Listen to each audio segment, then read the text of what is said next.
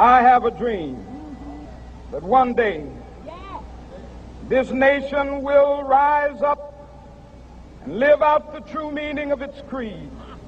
Dr. Martin Luther King Jr.'s iconic 1963 I Have a Dream speech for freedom, jobs and an end to racism in the United States. Well, this year marks 52 years since his assassination. As Americans mark the day in his honor, his legacy as a pillar of hope for his people is still being kept alive. Free at last, free at last.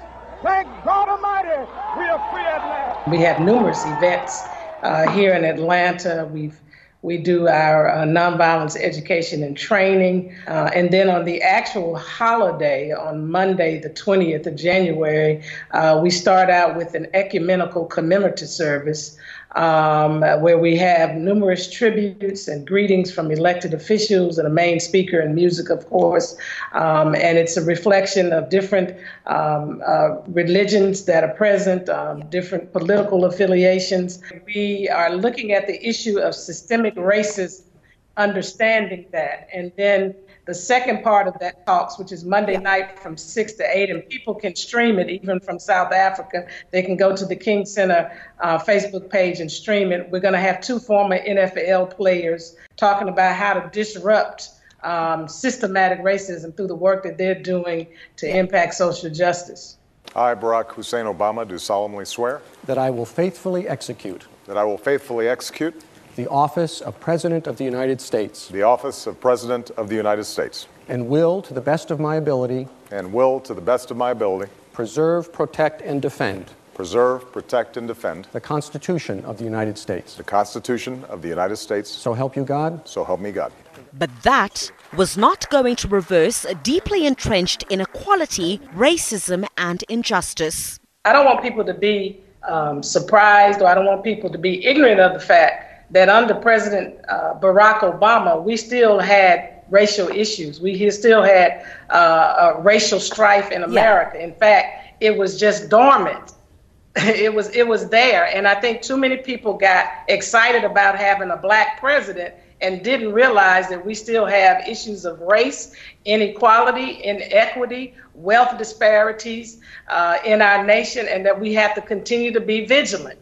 Whenever we get comfortable because we elected a person that looks like us, that's when problems ensue.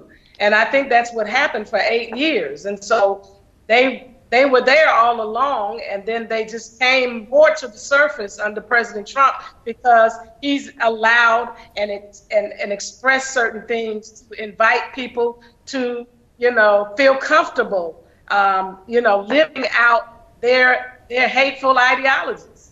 Some have gone as far as accusing the American president of being racist. Do you share that sentiment? What I would say is it's very difficult to believe that he's not. From some of the policies and the statements, yes. Where does it leave the work and legacy of your father? Do you think it's being diminished? No, I think it's being called forth in a stronger way.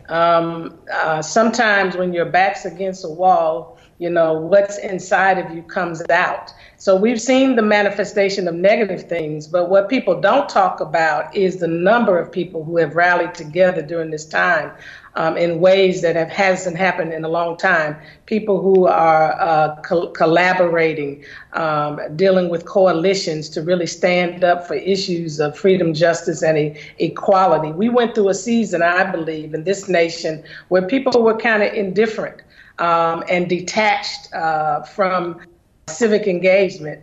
And now I think we have record numbers of people across generations who are more engaged in our nation. And so while on the one hand, we have the polarization and the divisiveness, particularly on the political front, on the other hand, there are masses of people understand their civic responsibility in ways that they have never understood it before. And so, I think we're in a good place.